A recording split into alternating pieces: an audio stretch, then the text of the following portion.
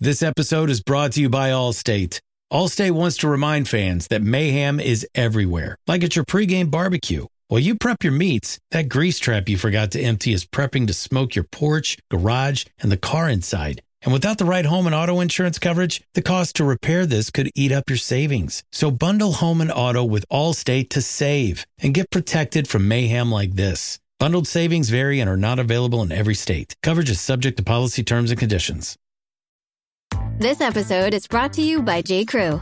This spring, J.Crew is telling a linen love story. From perfectly rumpled beach cover-ups and effortlessly sexy suiting to button-up shirts from the world-famous Baird McNutt Mill in Ireland, the new J.Crew collection is made to be shared, lived in, and loved for decades and generations to come. Shop linen like you've never seen it, and more new arrivals for spring 2024 at jcrew.com.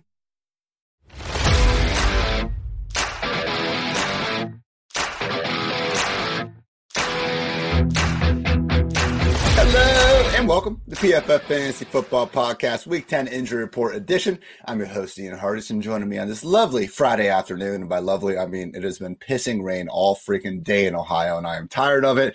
But regardless, we have football in the way, so that'll make things better. But Nick Botiford, Nick, how's it going, my friend? It's going very well. How are you, Ian?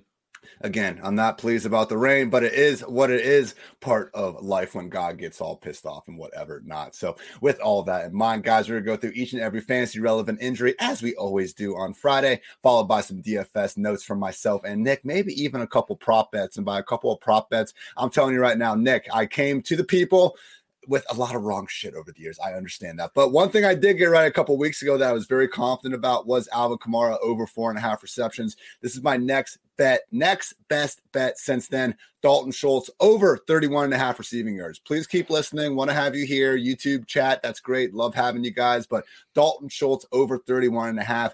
Guys, I'm pretty sure that line's only there because on the season, he has 33.8 receiving yards per game. Obviously, a lot of that came with Cooper Rush under center and when Schultz was playing through a pretty serious knee injury. Now, you look at the situation. Coming off a bye, should be healthier.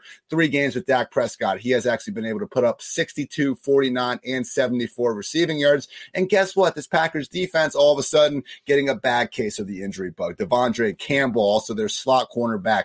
Eric Stokes is going to be out of the picture. Even have Chris Barnes and Shamar Jean-Charles as other guys that are probably not going to be out there on the field. And oh yeah, difference maker Rashawn Gary isn't going to be able to help that pass rush moving forward being on IR. So Dalton Schultz over 31.5 receiving yards. It's a lock. If I'm wrong, I'll probably move on to a different topic and hope you guys forget about it. So keep that in mind if you are a gambling man or woman. But with that, everyone, let's get into these injuries. I was telling Nick before the show, I don't think there's a ton of guys that are, open-ended still that could potentially, quote unquote, flip the slate on its head, as the great Peter Overset might put it.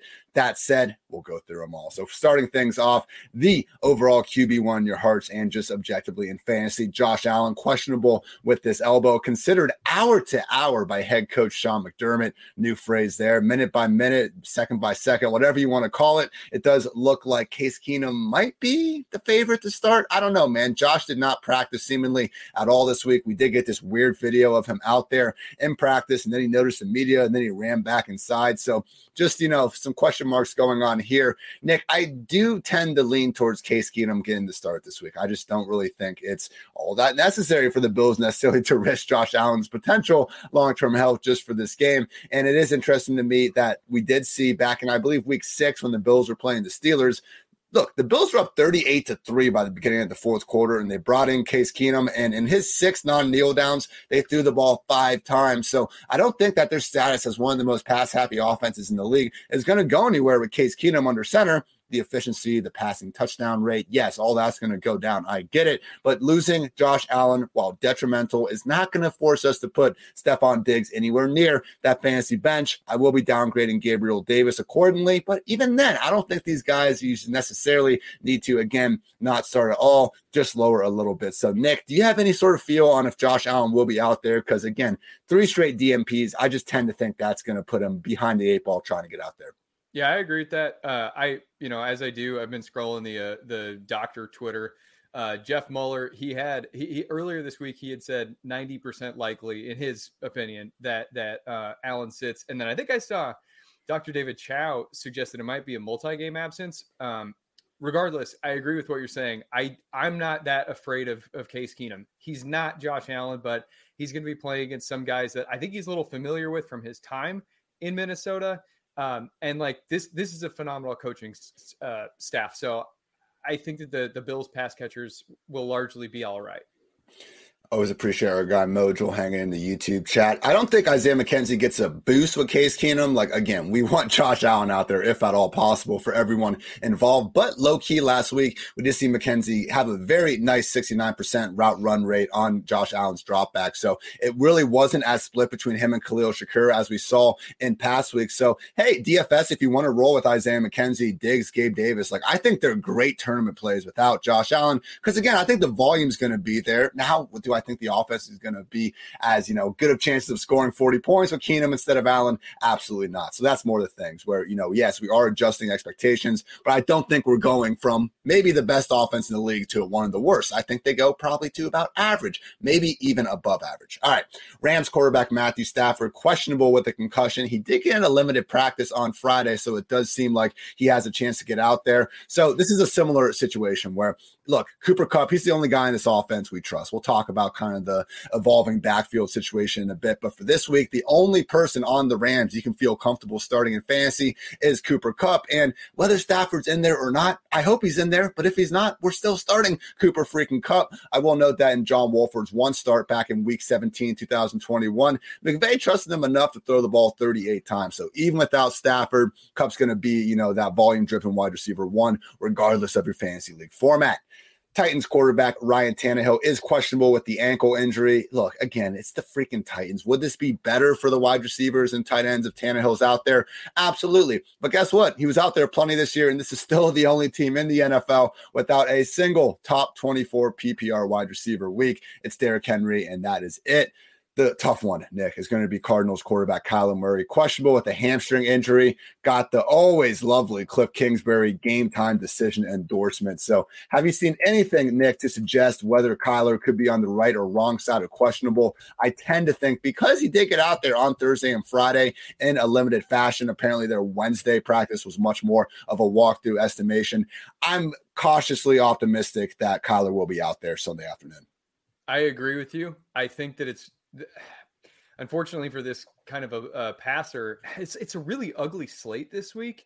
But I imagine he's going to be really limited in terms of mobility. So like I might be dropping Kyler kind of to the back of the top 12 quarterback ranks this week.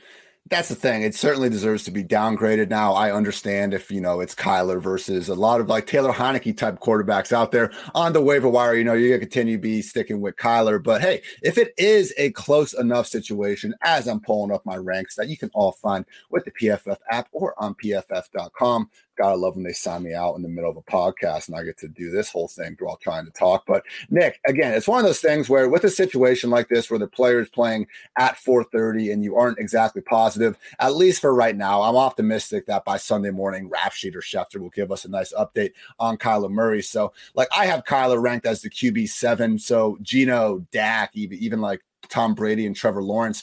If we find out that Kyler is a true game time decision going into Sunday and it's looking like it's going to be risky, yeah, go ahead and, start the Germany guys, start Dak Prescott, maybe even Daniel Jones out there. But again, if it's going to come down to 4:30, you need to have a backup plan here. So unfortunately, these 4:00 games, we got the Colts, Raiders, Cardinals, Rams, Cowboys, Packers, and then the night games are going to be Chargers, 49ers, Commanders, and Eagles. So Jimmy Garoppolo, Taylor Heineke, those, and God, Sam Ehlinger. We would prefer to have Taylor Heineke, or I would say Jimmy Garoppolo, probably the top guy out of those 5 games that's most likely going to be available. Would you agree with that, Nick? That's what I was going to ask you about is would you, if Kyler like is, right up there game time decision, would you start Jimmy over him? And like, I think so, but we probably found our line right there. Yeah, and so that's fine. But, like, we'll know at that point. Like, Kyler's going to have to be ruled active or inactive by 2:30. So if he's in, I would still go with Kyler over Jimmy Garoppolo. If he is not, then I would be going with Kyler.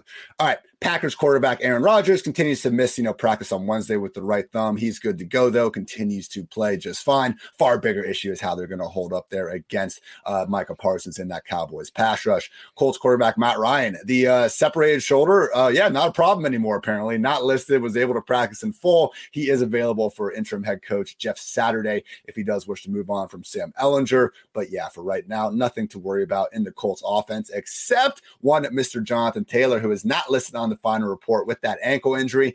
Deion Jackson is out with a knee injury as well. So I'm sure we'll see a little bit of Jordan Wilkins, maybe Phillip Lindsay. Maybe they feel good enough about Zach Moss to make him active. But Nick, man, Jonathan Taylor, he's active. I know we can't expect, the 101 type of performances that we drafted him for, but this is still someone that needs to be in every single starting lineup. Come on now. It's Jonathan Taylor. Yep, I agree. I mean, temper expectations given, the ankle and everything, but yeah, I would absolutely start him. Packers running back Aaron Jones, not listed, good to go with that ankle injury. So once again, matchup against the Cowboys isn't ideal, but this is still, a borderline RB1 as the heart and soul of that Packers offense. Cowboys running back Ezekiel Elliott listed as questionable with that knee injury. Luckily, owner Jerry Jones already came out and told us that he will be out there against the Packers, expected to play, I believe, were Jerry's exact words. So treat him as a touchdown dependent RB2. We're not getting, any sort of a pass down floor lately, and Tony Pollard's still going to be involved as well. But hey, this still is an offense that, as we started to see with Dak under center, is going to be more than capable of putting up these 25, 30-point efforts, where a guy like Zeke, as your goal line back, has a much better chance of falling to the end zone a couple of times. Really interesting one here for the Lions is going to be running back DeAndre Swift, not listed on the final injury report with the ankle and shoulder. So it's good news. I mean, Dan Campbell earlier in the week said, we'll see what he looks like Wednesday and Thursday. And if he feels a little bit better than he did last week, then yeah, he's going to get more of a load. I think it's looking pretty encouraging. Now, he was also not listed on the injury report 2 weeks ago, and he went out there and clearly played a limited role. So, Nick, I'm still confident in firing up Jamal Williams as a top 20 back, specifically against a Bears front seven that already bad to start the season. Like, this was a group that was getting trounced more weeks than not. You take Robert Quinn and Roquan Smith out of the equation, and yeah, they didn't exactly get better. So I'm cool with Jamal Williams. Where do you kind of land on DeAndre Swift? Because I was thinking about heading in with him. Unfortunately, I was expecting him to have the questionable tag. If that was going to be the case, I mean, he was barely cracking my top 36. But with that off the table, I mean, when I say DeAndre Swift versus someone like Kareem Hunt, who are you leaning? DeAndre Swift. I like the upside. I like the matchup. I also do like Jamal Williams, and I wrote about him in my midseason awards piece this week. But yeah, I mean, Swift's talent, and his role in this offense that is designed in a very specific manner to feature this type of a player. Yeah, I will take Swift over Kareem Hunt.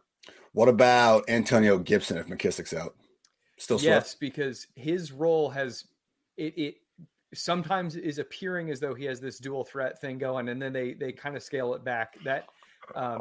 That's shaky for its own reasons. So yeah. I will take Swift's upside. Okay, DeAndre Swift. We're going to fire him back up as a top 20 guy. Come on, Dan Campbell. Don't do this to us. I will say that Craig Reynolds being on IR helps. They still do trust Justin Jackson, unfortunately, a little bit more than Jamal Williams and DeAndre Swift managers might prefer. But again, just the fact that Swift isn't even listed as questionable, really good news for his health, hopefully being much closer to 100%.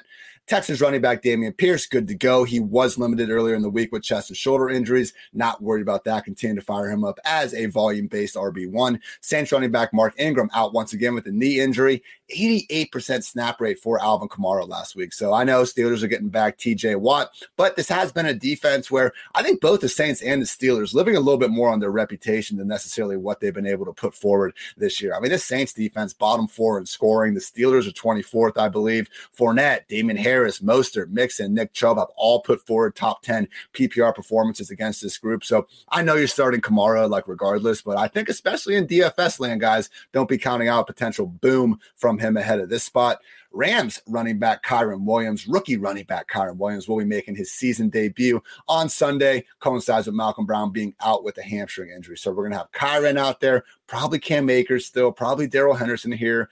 maybe even Ronnie Rivers is active. I don't know what the hell to make of this, Nick. And unfortunately, it's not like there's this great upside, in this offense at the moment. 29th ranked scoring offense. I mean, right now they have 547 team rushing yards. The Buccaneers have 546. Every other NFL offense is way over 700. So look, it's not even like Darrell Henderson especially has sucked this year. But at the end of the day, their running backs are 30th in carries and they're 26th in targets. So there just hasn't been much meat on the bone for anyone. Now, I do think Kyren Williams, worthy guy, go get him on your bench if he's not there already, because this is a situation where in the past, Sean McVay has been willing to turn over pretty much the entire backfield to one guy. So even if this is going to be a bad offense, if it's 90% of the work going to Kyren Williams eventually, we can live with that in fantasy land.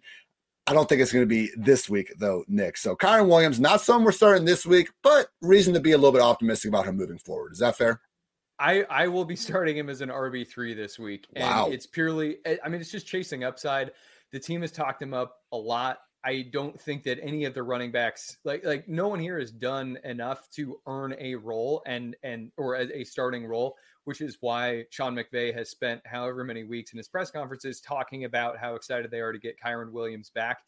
He might flop, but I'm applying my Taysom Hill logic here. Do I want to start Melvin Gordon over Kyren? No, I think the upside available with Kyren is significantly higher. Is the floor terribly low? Yeah, it absolutely is. And so, every fantasy manager has to be comfortable with their own risk reward evaluation, but I'll probably put him around the Kansas City running backs in the mid to low RB3 area.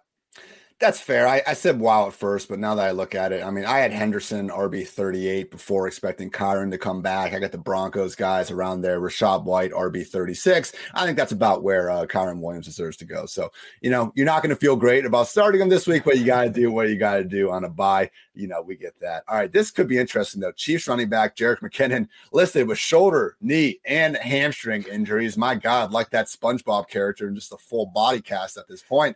Officially listed as questionable. I believe he only got added to the report on Friday as well. So if he does leave the equation, that's a big boost for Clyde Edwards-Helaire. Would expect him to work ahead of Isaiah Pacheco as the pass down back. Now, there is a chance that Ronald Jones could get activated to the active roster, and all of a sudden, this turns into a 3-down committee. But look, McKinnon is their pass down back, and there might not be a worse pass down back in the NFL than Ronald Jones. So I would think they would go with just CEH and Pacheco. But as we've seen in Kansas City, they do like using their 3 running backs this year. So with McKinnon as questionable, it would be a nice boost for Pacheco and especially CEH. Now, with that said, I still would have a tough time moving Clyde, much higher than low-end RB2 range, and that might even be a little wishful thinking there. A similar situation is going on in Washington with Commanders running back J.D. McKissic still not practicing. We'll find out officially what these statuses are going to be during Saturday because the Washington Commanders play the Eagles on Monday Night Football. Just another brilliant primetime game they're gracing us all with. Thanks a lot,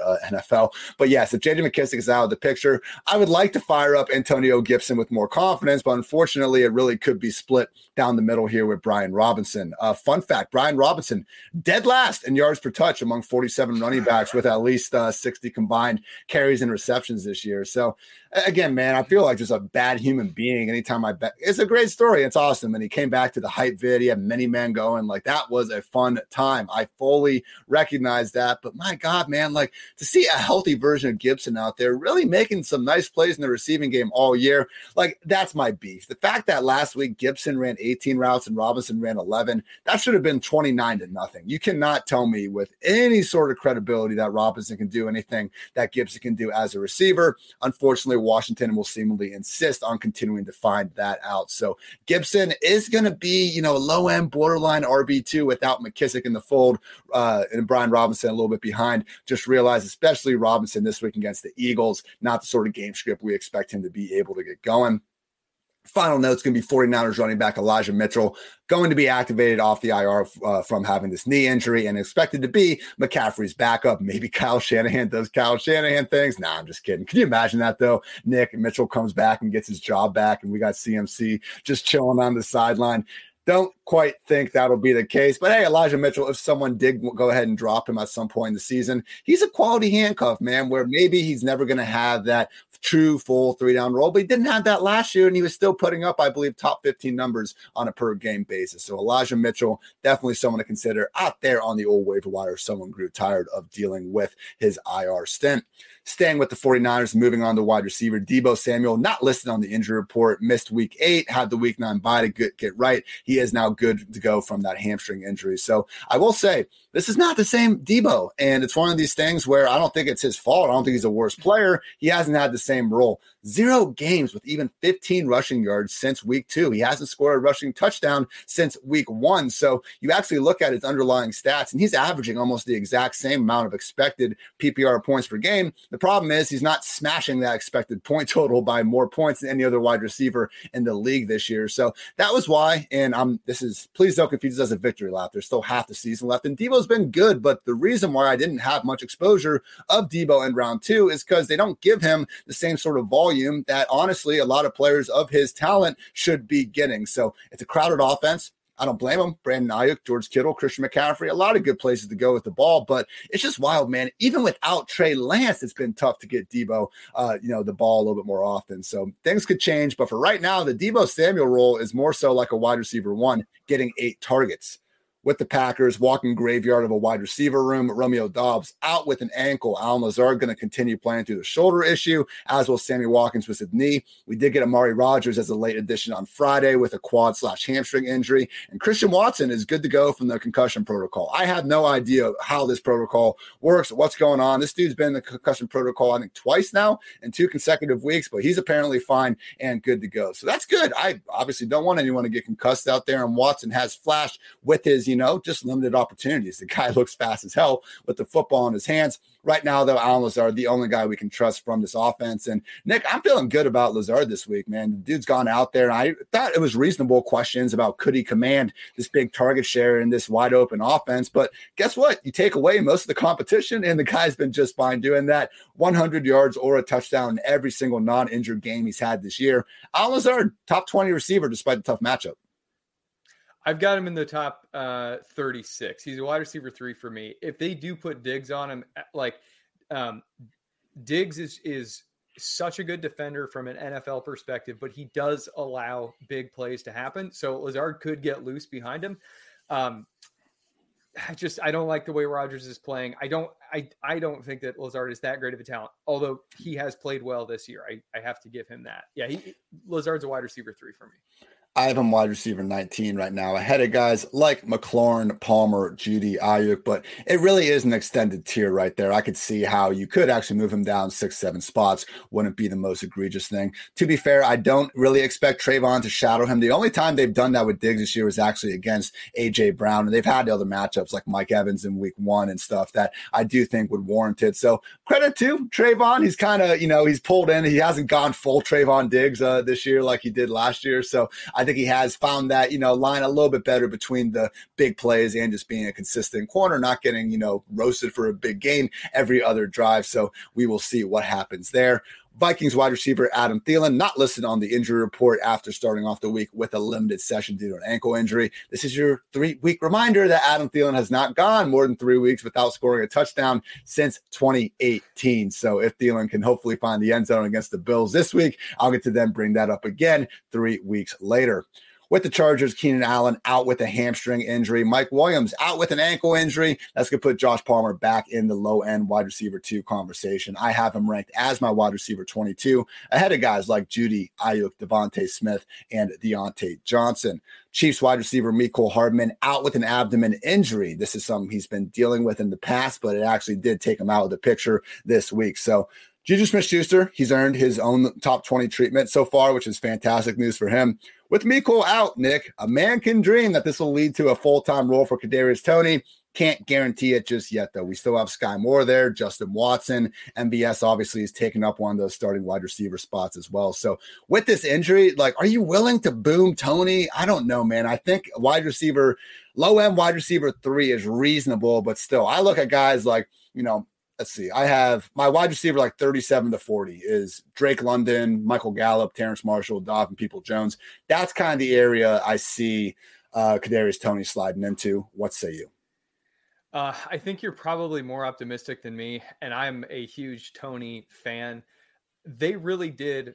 They eased him in significantly last week, and I think that kind of set the baseline for how they're going to gradually bring him in. I imagine that they will get MVS out there ahead of Toney as the Mecole Hardman replacement. But I mean, I would root for Toney, and I could see starting Toney as a wide receiver 4. But if we're talking about risk reward comfortability, you got to be really comfortable. I would really prefer to look. I want to start Toney the week he goes off, obviously, but it's one of those situations where until his routes and snaps really go up, I just think you're probably better off accepting that you might be a week late on Toney. Once we get that full-time role, we're live. Let's do it. Right now, can't guarantee that's going to be the case. With the Cardinals, Rondale Moore, not listed. He had that hand injury limiting him earlier in the week, but he is good to go. Greg Dortch, late week addition with a questionable tag and a groin injury. So Rondale Moore, be a lot cooler if Kyler Murray is going to be out there under center for Rondale, but just realize from the friendly confines of the slot, I mean, he's had, I believe, 6 catches in every single game this year where he has been the primary slot receiver. The only 2 duds came when AJ Green was out and Robbie Anderson wasn't involved in the offense just yet. So Rondale Moore continuing to be a full PPR wide receiver 3. Saints wide receiver Jarvis Landry. He's back, not listed on the final injury report with that ankle injury. He did only practice in a limited fashion all week, though. So I'm not totally convinced that he's going to be back there and someone we want to absolutely shoot into lineups. DFS is very interesting. Again, Steelers league worst defense in PPR points per game allowed to wide receivers. But Nick, at least for this week, I mean, let's face it, Jarvis Landry, even if we knew he was fully healthy, it's not like we're going to be firing him up as a top 30, top 35. Like, you need to start this guy. It's Chris Olave, and that's it in this wide receiver room right now. Yeah, I agree with that. Landry, I think you could use him as some sort of extreme contrarian play, but I would not be relying on him. A point about Rondale, he is on my fade list this week. He's one of my targets to avoid. He's basically, as far as the projected snaps go, he's probably going to be splitting reps against Jalen Ramsey and Troy Hill, and those 2 guys are both very good. I like Rondale as a player, and I usually have him as a wide receiver 3, but he's outside of my top 36 this week. I'm just worried like Ramsey's going to pick up Rondale and like literally chuck him like into the stands or something. Like, dude, Ramsey has a big hit or 2 every single week. I know Fournette got the truck stick on him last week, but Ramsey just, again, such a freaking physical corner. That could be fun to see. I don't think Ramsey is going to be shadowing DeAndre Hopkins, by the way. I know that was a fun matchup over the years, back Texans, Jaguars, and I believe they both called each other back in like 2018, 2019. Hopkins said Ramsey was the best in the game, and Ramsey returned the love to DeAndre Hopkins. The thing is, when these guys matched up back in 2020, because Hopkins was hurt for their games against each other last year, Ramsey didn't shadow him in 2020. And this year, Ramsey hasn't even been shadowing guys like Mike Evans, like Stephon Diggs, that you actually would expect him to go out there and do it with. So DeAndre Hopkins maybe will be the big beneficiary of seeing less Ramsey out there. Buccaneers wide receiver Mike Evans, good to go, was listed with the ribs and ankle injury, but not too much of a problem. Russell Gage is out. Julio Jones is not listed. The problem with Julio, I'm doubtful that they're going to trot him out there with this full-time role. We saw Scotty Miller, when he wasn't letting touchdowns bounce off his face mask, do some good things last week. And I just think more than ever, it's just going to continue to be Mike Evans and Chris Godwin, the number 2 and number 3 targets in total targets since week 4, which is when Godwin actually came back from that hamstring and knee injury. So at some point in time, I do expect TB12 and company to get back on track. How could they not? There is so much freaking volume in this passing game. Chris Godwin, Mike Evans, I am still going back. I mean, I know Evans has been putting up numbers regardless, but still with Chris Godwin, optimistic he can turn into a top 20 PPR performer sooner rather than later.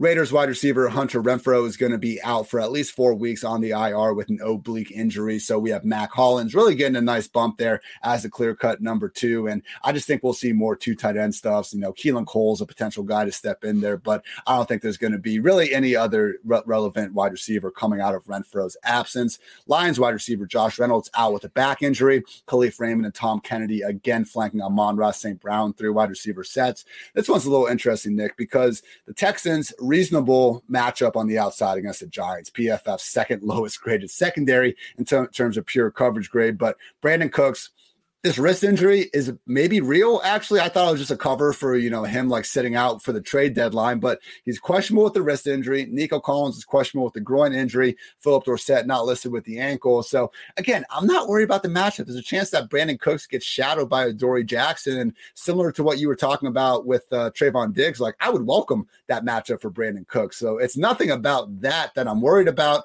But man, when you have a player going out there saying, I just want to win games, and clearly he's not on the same page with the organization, I'm not so sure that organization is going to be trying to force feed him the ball. So Brandon Cooks, majority of close start sit questions this week. I'm probably going to be leaning sit. What do you think? Yeah, and I as I always do, read your most recent shadow report and last week's, and I actually like Nico Collins a lot here. I think that he's going to toast Fabian Moreau, or at least he has the opportunity to. I'm a Nico believer. He's let me down in the past. Yeah, I don't know what to make of the wrist injury though for Brandon Cooks. I thought that it was BS too, much like actually we can talk about that off the show, but there were some funny reports about Tony not actually having hamstring injury. Oh yeah. Anyway, yeah, Cooks, I think he's really, really difficult to trust with all the extracurricular stuff going on. No, I don't think there's ever been a more just easy to use and true version of the Kevin Nash wrestling gif of, standing up from the wheelchair with the fake cast and Kadarius Toney, finding a way to suddenly get healthy once he gets to Kansas City. Meanwhile, I took that same gif and I reversed it to show Darren Waller now going back onto the IR. Think smarter, not harder sometimes. All right, Cowboys wide receiver Noah Brown, not listed with that foot injury that did keep him out in week 8.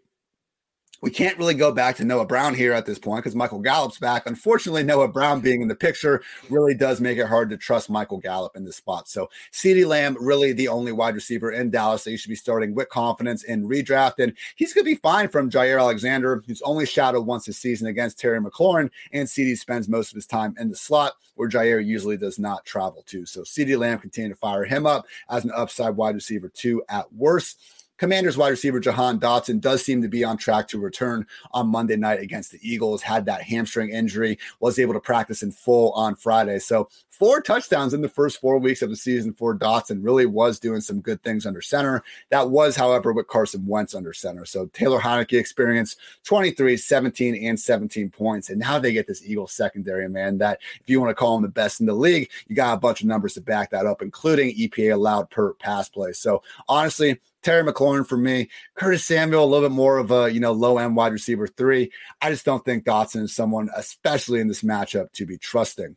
In Denver, KJ Hamler out with a hamstring. We also have Kendall Hinton questionable with an illness. So it's going to be Hinton or maybe Montrell Washington as the number 3. But really, I just say losing Hamler is probably good news for a Courtland Sutton bounce back more than anybody. Jerry Jeudy has kind of stepped up as that number 1 wide receiver from the friendly confines of the slot. We got Greg Dulcich doing good things out there. But Courtland Sutton, man, 50 scoreless yards over the past 3 games of action. I know the guy's not amazing. We've, I think, established that by this point in the season, but he's better than 50 freaking scoreless yards over the past 3 weeks. So maybe, just maybe, he can get right against the Titans defense that I do think some of their bad numbers, I think they're like 3rd worst defense in the league in PPR points per game allowed to wide receivers. I think that a lot of that is being a little bit inflated by the Bills and the Chiefs games they were playing, but maybe it's not. And they do have a ton of injuries in that secondary. So where do you fall with Courtland Sutton, Nick? For me, I feel like I'm maybe being a little too harsh on him. I have him wide receiver 30 right now. Based on some of those injuries, based on losing Hamler, this should be a guy that's getting 8 to 10 targets. And if you're getting 8 to 10 targets, that's pretty hard to keep you out of the top 24. Man, top 24 is so hard. I'm looking at where I've got. Yeah, I have him much closer to the wide receiver 3/4 borderline right now, just because I don't know what is going on with Russell Wilson. I know that Hackett is having him play under center. He's not having him move. There are schematic problems here where they're putting Russell Wilson in position to lose, and he is losing. I think that process, which you are using, I understand the conclusion you're coming to that you can put Sutton in the top 24 just based on volume, and that really, with Hamler being rolled out, that might actually be reasonable. I would probably, I don't think that I can bring him higher than a volatile wide receiver 3 though. That's fair. Giants wide receiver Kenny Golladay. Speaking of possession wide receivers that haven't been doing anything this season, questionable with a knee injury. Yeah, I mean, who freaking cares? Daniel Jones has 6 passing touchdowns this season, and that was my whole issue with the Wan'Dale Robinson waiver wire hype, where it's like, okay, I get it. You have someone here on the waiver wire that could maybe give you, some solid wide receiver 3 weeks, but there's just not that much meat on the bone in this passing game. Yet to reach 220 passing yards in a game, we do not care about Kenny Golladay, unfortunately, in the year 2022. Before we move on to some tight ends and some other goodness, I do want to give a quick shout out to some of our lovely sponsors, especially those over at Western Southern. The PFF Fantasy Football Podcast is sponsored by Western Southern Financial Group. While you focus on your roster moves, Western Southern helps advance your money moves, buying your first home, planning to start a family, wondering how to make your money grow. Western Southern's playbook of life insurance, investment, and retirement solutions helps you rest assured on game day. Team up to understand needs and address goals with a game plan built just for you. Get started at westernsouthern.com/PFF. Also, Underdog Fantasy. Even though Best Ball Mania has ended, Underdog Fantasy is still the easiest and most fun way to spice up your football season with their pick'em game. Just look for your favorite or least favorite player stats. Pick whether you think they'll end up with a higher or lower total than the number in this week's game. You can win up to 20 times your money in a single night. Underdog keeps it super simple with their easy-to-use website and mobile apps. Pick between 2 and 5 players for your pick'em entry. Get all your picks right, and you'll take home some cold, hard cash. It's simple to get started. Just head on over to UnderdogFantasy.com or download the app. Sign up with promo code PFF, and Underdog will double your first deposit up to $100. That's Underdog Fantasy. Promo code PFF. Get in on the action today. And as we do every single episode, the PFF Fantasy Football Podcast, our official sleeper segment of the episode. If you guys don't use Sleeper, you guys are honestly missing out. Truly my favorite place to go play redraft leagues in. I have Dynasty in other spots, but I want to go join some Sleeper Dynasty leagues this offseason, Nick. Well, what better way to just completely ruin your in-season process than to join a bunch of Dynasty startups, every offseason? But I keep doing it. We'll keep doing it, and we'll see how many freaking leagues I can get up to as these years go on. This year we're at 22, where we just got to, set the lineups, and God forbid if we count the best ball squads as well. But all that aside, Nick, I do want to talk about our sleeper of the week, and I am going to roll with my guy, Dalton Schultz, because I just want to keep bringing up this prop. This is free money. You do not need to rob a bank, people. All you need to do is bet Dalton Schultz over receiving yards, 31.5 at DraftKings. And once again, I just see this line, and it's being based on, you look at his receiving yards per game, 33.8, because he was doing absolutely nothing with Cooper Rush under center. Terrible timing. He was also trying to play through a PCL injury. 3 games with Dak, 7 catches, 62 yards, 5 catches, 49 yards, and 6 catches and 74 yards. So banged up Packers defense. Again, Devondre Campbell, Eric Stokes, Rashawn Gary, their best pass rusher, is missing the rest of the season. Look, the one hesitancy I have with this, Nick, because I'm trying to cover all my bases here. I would never come here on the PFF Fantasy Football Podcast, not having looked at every single angle, making this big of a fuss about a freaking prop bet. That said, you look at the Packers, and they have allowed the least receiving yards to opposing tight ends this season. So I had to stop and wonder, is this an elite defense just capable of shutting down tight ends? I don't think so. I don't think they've played anyone. I think they're fine. I don't think they're this amazing juggernaut that we need to specifically avoid. Looking at their schedule, here are the tight ends they faced. Irv Smith, week 2, Cole Kmet, Cameron Brate, Hunter Henry. Okay, fine. Daniel Bellinger, Tyler Conklin. He's done a few things. Washington, who Logan Thomas has barely even been healthy. I don't think he was for that game. Dawson Knox, who's getting ignored in Buffalo, and a TJ Hawkinson-less Detroit Lions offense. So, no, I don't think they're the best tight end defense in the league. I think they're fine. I think they're hurt. And I think Dalton Schultz is going to get more than 31.5 receiving yards this week against that group. So, once again, shout out to Sleeper. Go ahead, get that free money, and then start a new league with our friends over there at Sleeper. All right, guys, tight ends, before we get to some DFS thoughts. David Njoku listed as out with that ankle injury. I really thought Harrison Bryant, the Mother Effin' Mackey Award winner, was going to come in and be able to give us some tight end 2 weeks, but no, 42% route rate in week 8 before their bye. We cannot trust Harrison Bryant with Njoku out, unfortunately. Dalton Schultz, mentioned him. He is not listed on the injury report with a knee injury, and Jake Ferguson, the other tight end's good to go after missing a Thursday practice with an illness. Raiders tight end Darren Waller on IR with a hamstring injury. This is a backup tight end we can get behind, though, Nick. Foster Moreau, 87% route rate with Derek Carr last week. No Hunter Renfrow also. How high are you on Foster Moreau this week? Reasonably. I'm not screaming about him, but I do think that he could probably start on like 10 teams in the NFL if he weren't stuck behind Darren Waller. So like usage is there, right? I mean, you're talking about the route participation rate. Yeah, I think that if you need a tight end, you can do a lot worse.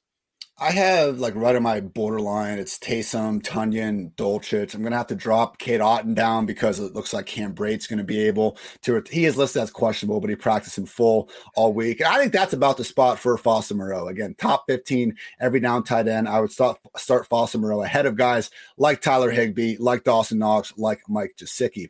All right, Buccaneers tight end Cameron Brate, just mentioned it, still dealing with the neck injury, but he practiced in full all week, still getting that questionable tag. So if he's out again, which is possible, then okay, we have Cade Otton once again, full-time role in this offense. You can treat him as a top 15 option. If Cam Brate is back, though, I would not go to that Cade Otton well. And just in case you guys haven't heard, again, Buccaneers Seahawks, 9:30 a.m. Eastern. We're going to Germany, baby. I have a bunch of German in my bloodlines. I still call my grandparents Oma and Opa. So really excited for this one out there, supporting the old Germans and all that. But yeah, get those lineups set on Saturday so you don't get screwed over on Sunday morning.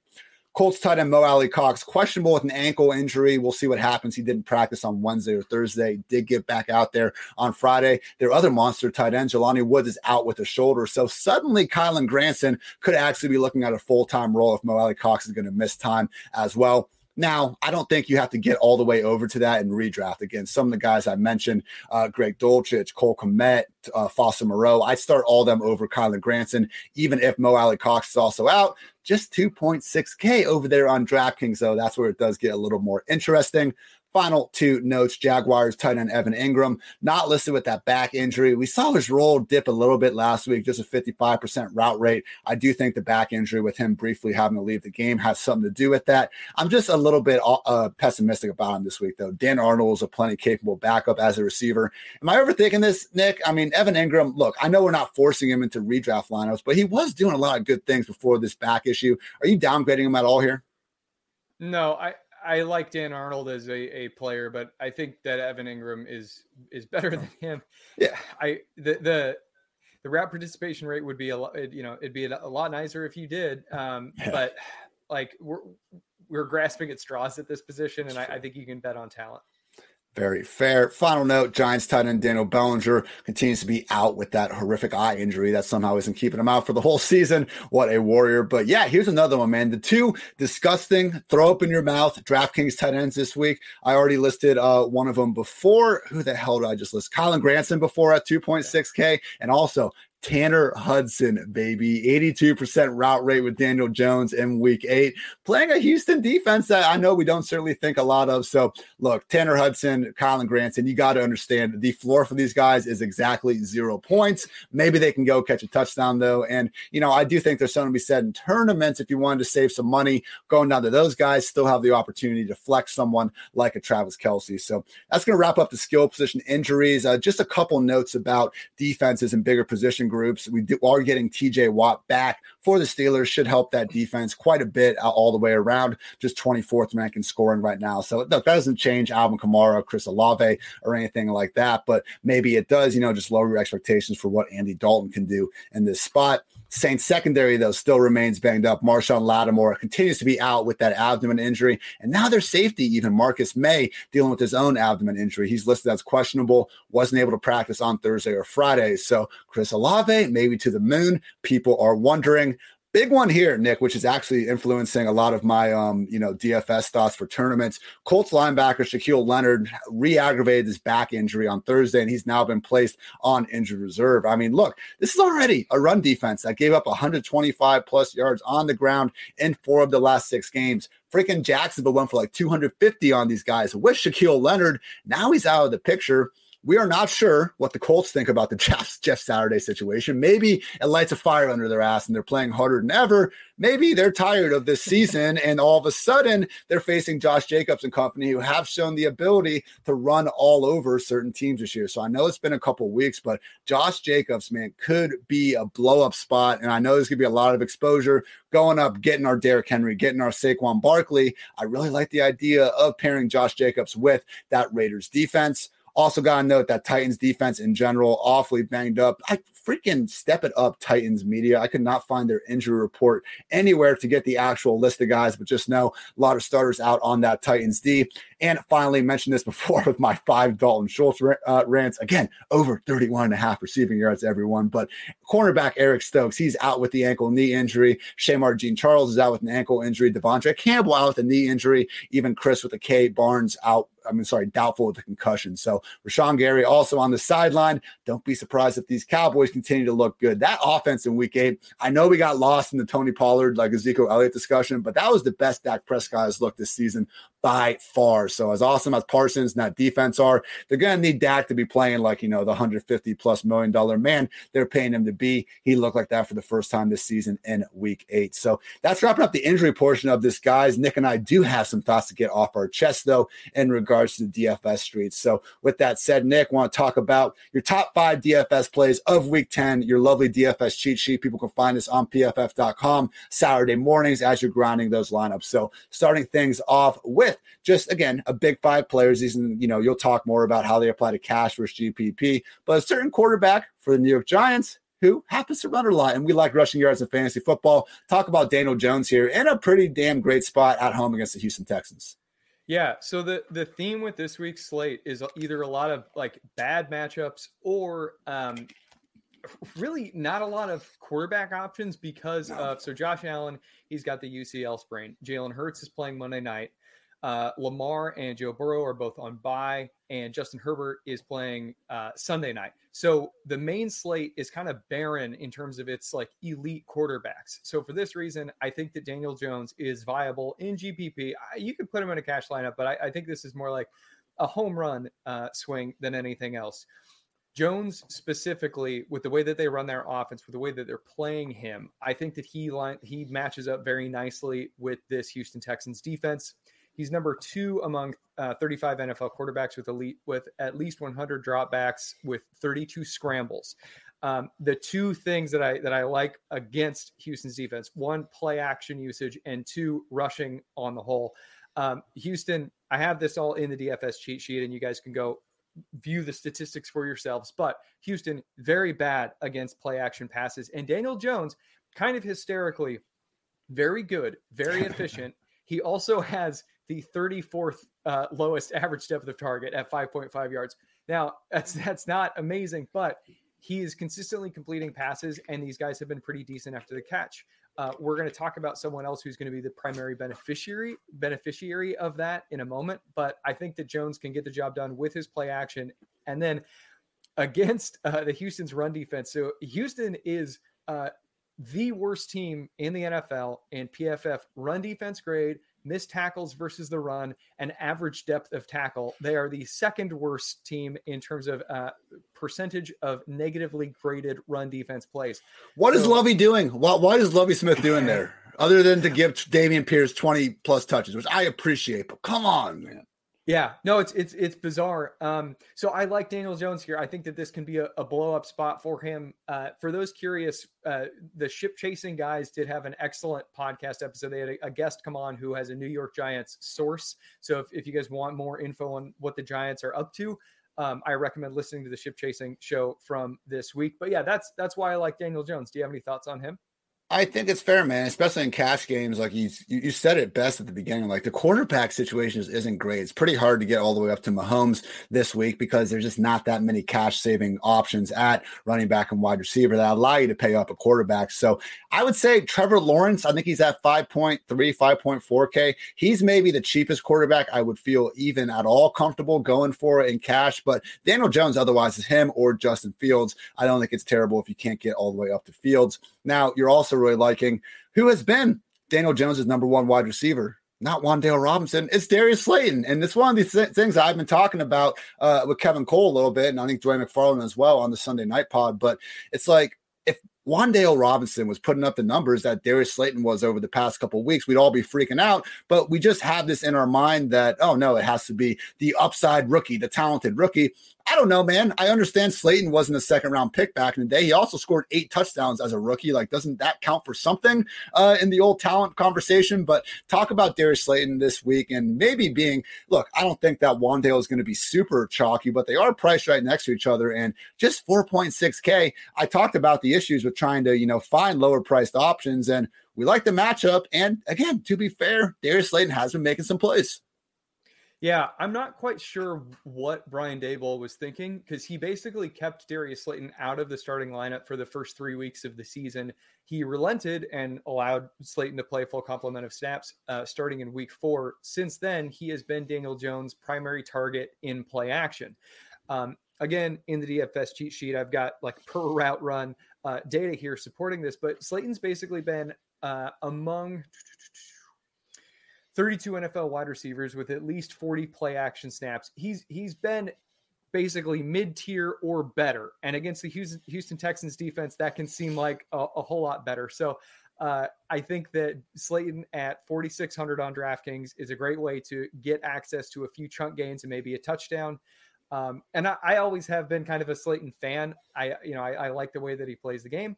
Yeah. Do you have anything you want to add to him?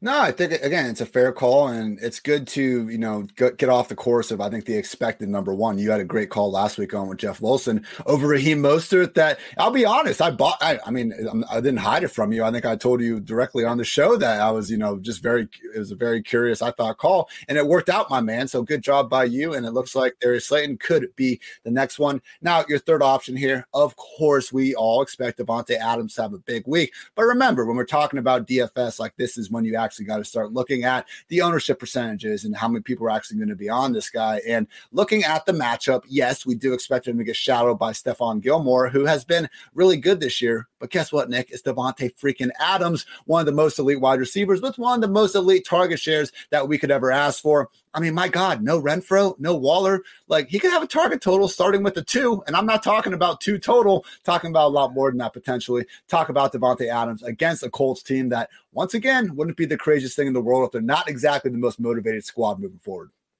Yeah, so Adams, he's got 80 targets on the year. That's tied for third highest. And as you mentioned earlier on, the team just put Hunter Renfrow and Darren Waller on injured reserve. I think that this matchup, it brings some unknown factors that, we've talked about this before. Chaos is a ladder here. Jeff Saturday is coming in. He's going to be putting his own stamp on things. I agree. In your shadow report, you bring up that Stephon Gilmore has done a really good job in shadow coverage this year, but Davante Adams also had a decent day the last time that they played. I think it was in 2018, 6 receptions, 40 yards, and a touchdown. Adams, he is also having a heck of a year. And I think that Jeff Saturday will probably continue to have Stephon Gilmore shadow, but what if he doesn't? He's never done this before. We don't know what Jeff Saturday is going to do. And Adams' salary, $8,700. It's the 4th highest among wide receivers on the main slate this week. So I think that the salary and the fear of Gilmore might get people off of him. Anytime you can kind of have a leverage with Davante Adams, that's overall a really good thing. I don't need to detail how great of a receiver is, but how great of a receiver Adams is, but it's in the piece. If you guys want to go for the per route data here, he is still performing at a stellar level. Gilmore he's been really good in shadow coverage. There are some areas that I see. So he's 12th in explosive pass play rate allowed. He is 13th in catch rate allowed. He's very good, but I think that Adams might be able to have the edge against him here. We talk about prop bets from time to time, or we will get to them more.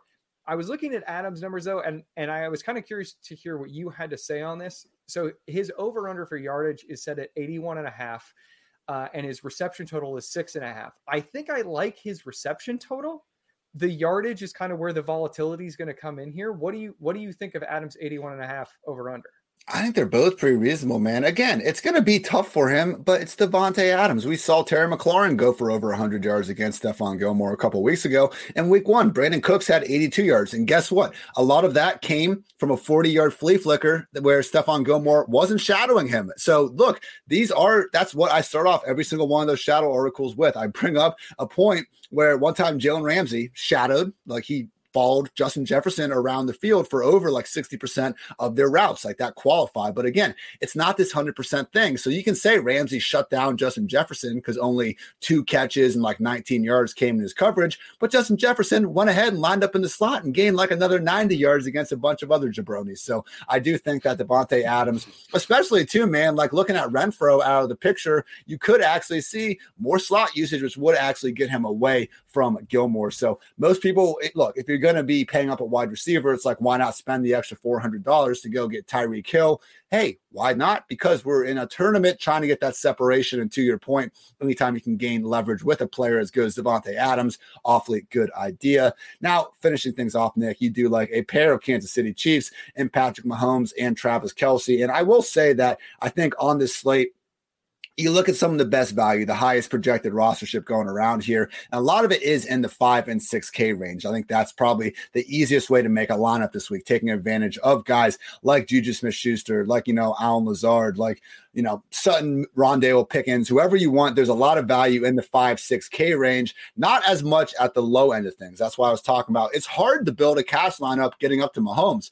Guess what? You want to make a more contrarian lineup, go the hard way, do the rags and riches approach, and that's going to just help differentiate yourself from everyone in the field. So, yeah, going with Patrick Mahomes, who's priced all the way up to $7,900. Going with Travis Kelce, $7,800. You're going to have to go down to some cheap wide receivers and running backs you might not be feeling great about. But, Nick, in tournaments, not the worst idea. Yeah. So you outlined all of that perfectly. What I like about Mahomes, and I think even doing a double stack with Juju could be warranted. Yeah. But some of the specifics here, Mahomes obviously he's very good overall as a passer. He's great in play action. He is also lethal in non-play action. And the Jacksonville Jaguars pass defense, for whatever reason, is surprisingly good against play action, but are like blindfolded in the woods against non-play action passes. Number 32 in PFF coverage grade. They are 28th in yards allowed per coverage snap and 24th in explosive pass plays allowed. So I think Mahomes can just shred these guys. Now, what I really like about Travis Kelce here is that he gets to go up against Jacksonville Jaguars coverage, quote unquote coverage linebacker Devin Lloyd, who I regard as the single worst coverage linebacker in the NFL. The tight end matchup chart that PFF does every week, it has Travis Kelce with a 58% matchup advantage rating over Lloyd. That's the highest, I think, by 32%. I broke down Lloyd's coverage woes here, but it's just kind of shockingly bad. Like, we're talking about some of his statistic outside of the top 32 in coverage linebackers, and there were only 42 of them that had at least 200 coverage snaps. So I think that this is as good of a matchup as Travis Kelce is going to have this season. So I want to take advantage of that. I want to package him together with Patrick Mahomes. And as far as Juju goes, he gets to go up against cornerback Trey Herndon, and that's in the wide receiver cornerback matchups to target piece. But I like that one a lot as well. There are a lot of prop bets here that are somewhat high, but I find them fairly interesting. Mahomes is at over under is at 2.5 touchdowns. They've got a 30-point implied team total. So that's, I know teams have been hitting the under, but I think that it's still worthwhile to treat this as a bit of a guide here. And, they might be able to have 4 touchdowns this week. So 2.5 go in the over. I think that that's reasonable. Juju, he's got a 64.5 receiving yard over under. I like the over there. He's plus 100 for anytime touchdown. I like that as well. Kelce, 77.5 over under receiving yards, 6.5 receptions over under, and negative 170 anytime touchdown. All of these I find to be very reasonable. Do you have any thoughts on Kansas City here? Hey, again, it's a slate without, I don't even think we have one game total in the 50s in this one. The highest one is this one. It's just 50.5. There we go. So they finally got there. This is the spot, and it's really easy to bring back options on the Jacksonville side of the ball as well. Christian Kirk is one of those affordable players in the 5-6K range. Travis Etienne. The fact that Travis Etienne has been putting up these numbers without receiving work, like he could argue he's honestly only scratching the surface of his actual ceiling. Guess who's allowed the most receptions in the league to opposing running backs this year? Your Kansas City Chiefs. So Zay Jones even. There are some great bring back options for that spot. In tournaments, my two favorite starting stacking pairs are Patrick Mahomes and Travis Kelce, and then our Tua Tyreek Waddle stack just continues keeping on week in and week out. So always great stuff from Nick. Again, check out that cheat sheet, his top 5 DFS plays of the week out there every single Saturday for your enjoyment. I do have a couple other prop bets to share with everyone. For the 20th time, Dalton Schultz over 31.5 receiving yards. I won't break down exactly why. This time you can rewind if you desire. Amari Cooper over 63.5 receiving yards. Good notes from one of my best friends in life, Dwayne McFarland, noting Amari Cooper's man versus zone splits for targets per route run. In 2019, 29% targets per route run versus man, 20% versus zone. 2020, 29% versus 18%. 2021, 23% versus 17%. Now, you might be asking, Ian, Dwayne, why would you say this is Cowboys numbers in 2022? 35% targets per route run against man, just 18% against zone. Going out, expecting to see that shadow matchup against Xavier Howard. And guess what happened the last time they matched up? 6 catches, 88 yards, 2 touchdowns on 7 targets. Xavier could not even stay close to Amari. And that was honestly a much better version of Xavier Howard out there. So I try to take it easy on guys like Xavier who are going out there and following the number 1 wide receiver around every week. That's a lot harder than sticking to your side of the field and then, bragging when they just send you their worst wide receiver, and guess what? He doesn't catch any passes. So that said, Xavier Howard, Nick, we were joking on this podcast like a month ago how Xavier Howard was the first guy I've ever seen on injury report, not with a groin injury, but groins, both of them. So he's not been at 100%, and guess what? That helps? Amari Cooper. So love that over, and honestly, Amari Cooper, just in terms of a potential blow-up pick, could be right there at just 6,500 on DraftKings. So love that. And then also, if we can get any sort of Tyler Higbee unders, guys, we'll see what happens with Stafford, but it's just a new role for the guy. Weeks 1 through 5, 85% route rate for Tyler Higbee. These last 3 weeks, 61, 42, and just 59%. So you've seen that offensive line. So have the Rams. Accordingly, they need more blocking from their guy, Tyler Higbee. Real quickly, just some notes. Overall, if you're playing cash games, head-to-heads, 50-50 tournaments, just trying to basically keep your floor as high as possible. Mentioned it before, I think the 2 top quarterbacks are Justin Fields and Daniel Jones. At running back, Dameon Pierce is going to be the no-brain, just 6,300 chalk that you're going to eat. Also like Etienne there at 7,100. But if you do need to save a little bit more money, Jamal Williams at 5.9K, very reasonable. And I don't hate going up for Alvin Kamara again at 7.4, potentially overrated Steelers defense, even though they are getting TJ Watt back. At wide receiver, Christian Kirk and Deontay Johnson, 5.9 and 5.8K, getting a lot of love. Also, Wandale at 4.7, probably the cheapest I'd want to go there. And then finally, at tight end, I do think Greg Dulcich at 3.4K is reasonable enough chalk to be eating. In terms of some tournament plays, mentioned a bunch of them already, just going throughout it. But at wide receiver, Chris Olave, Tyreek Waddle with Tua, some of these Giants guys, and George freaking Pickens, man, him or Deontay this week. I really think we could see Kenny Pickett get this passing game back on track a bit. It could not have been a worse schedule start to throw Pickett into the flames. He comes in at halftime against the Jets. Next week, he's in Buffalo. The next week, he faces the Buccaneers. He gets concussed, comes back from the concussion to his only quote-unquote easy matchup in Miami when it turned into a rainstorm by the fourth quarter. And what did he get before the bye? A trip into Philadelphia. So hasn't been easy any step of the way. Now gets his first objectively cake matchup against the Saints defense that ranks, I believe, 29th in scoring, 26th, I want to say, in EPA allowed per pass play. On the other side of things, maybe take a look at Najee Harris. I know we keep wanting a Jaylen Warren eruption to happen, but if you just, if you use your hand, blocked out the player names there on your screen, if you just saw Najee Harris, a 5.5K home running back who's going to be looking at 15 to 20 touches. Again, this Saints defense, they're not the juggernauts that they have been over the past few years. I really think we might be overestimating them. I mentioned Josh Jacobs' potential to go off without Shaquille Leonard now patrolling that front 7 for the Colts. I think that's a fair play.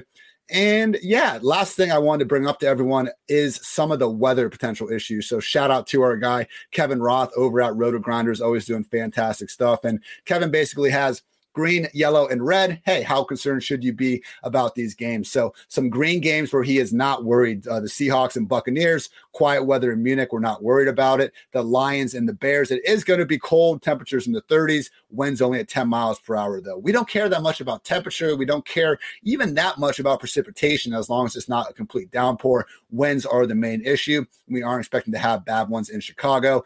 Jaguars and Chiefs, again, 30s, but otherwise fine. Saints and Steelers, 30s with a 10-mile-per-hour wind, not worried about it. And the Cowboys and Packers, once again, cold, not windy, and because of that, we're not too worried. The one game, obviously, we did have some weather impact last night, but the one game we do need to worry about a little bit is going to be the Vikings at the Bills. This one is going to be cold, but we had that 15-mile-per-hour wind with also some rain and snow shower possible. Snow football, Nick. What's better than that out here? So, again, this is only a yellow, so Kevin's not saying it's like crippling weather. We can continue to go to the well there a little bit, maybe just ease off those expectations for some of those Vikings players. I mean, hell, Nick, I wouldn't be surprised if Buffalo can straight up win this game, even with Case Keenum under center. Credit to the Vikings. A win is a win is a win. They got 7 of them, but not the most convincing, I think, 7-1 team out there. And just in terms of an overall roster standpoint, like, I think we put the Bills easily top 5. And if you wanted to say number 1, like quarterback aside, I think you'd have a good argument for it. So Case Keenum, obviously a more than capable game manager. We've seen him do it plenty of times over the years.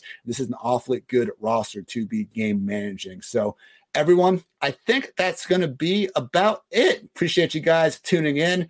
Nick, let the people know we got PFF.com and everywhere else around the industry. You are a busy man. Thank you. Yeah. So you can follow me at Nick Bodiford NFL, spelled NICBODIFORD. You can find wide receiver cornerback matchups to target at PFF, the DFS cheat sheet, and my midseason fantasy football awards.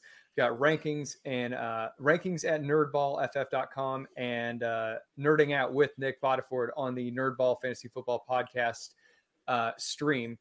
Starts and sits and streaming defenses at 4for4 and 5 takeaways recap at the 33rd team.